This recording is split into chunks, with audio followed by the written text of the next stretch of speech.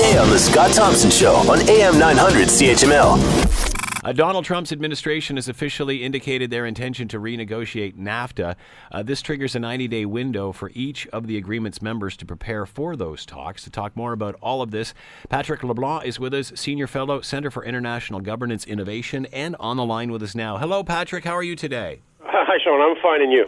Very good. Thank you for taking the time to join us. Greatly appreciated.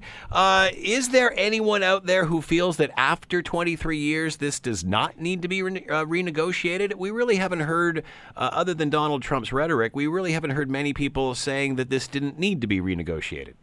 No, there are very few people who will say that we should just leave NAFTA as it is. NAFTA was negotiated in the early 1990s, and it was not negotiated in a way that allows the agreement to evolve as the North American economy has evolved. So, just to give one example, everything that has to do with e-commerce, digital trade, just didn't exist back then, right? The internet was just starting, at least for the general population. We didn't know anything about browsers. So that whole world, of course, has changed, and just at a minimum, NAFTA should reflect that.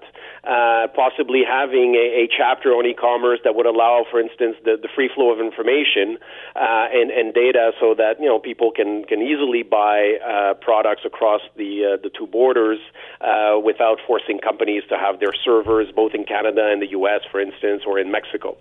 How should Canadians react to this being renegotiated? Should they be fearful? Should they be optimistic? Obviously, with the rhetoric coming out of the States, it's created some apprehension. How should Canadians feel about this?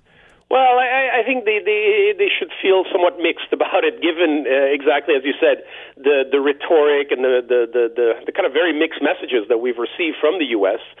Certainly, if one reads the letter that was sent from Mr. Lighthizer to Congress yesterday, it was sort of moderate, positive in tone. Like, we want to modernize this. They didn't have any of the NAFTA is a bad deal. We need to renegotiate this for Americans. At the expense of Canadians and Mexicans.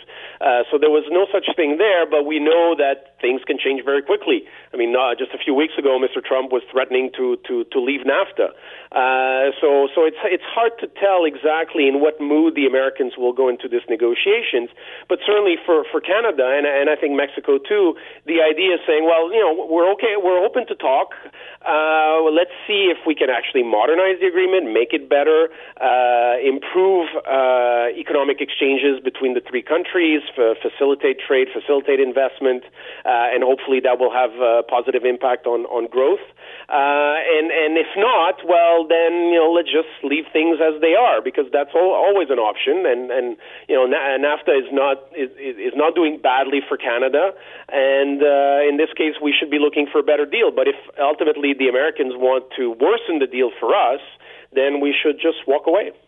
Want to hear more? Download the podcast on iTunes or Google Play and listen to The Scott Thompson Show weekdays from noon to 3 on AM 900 CHML.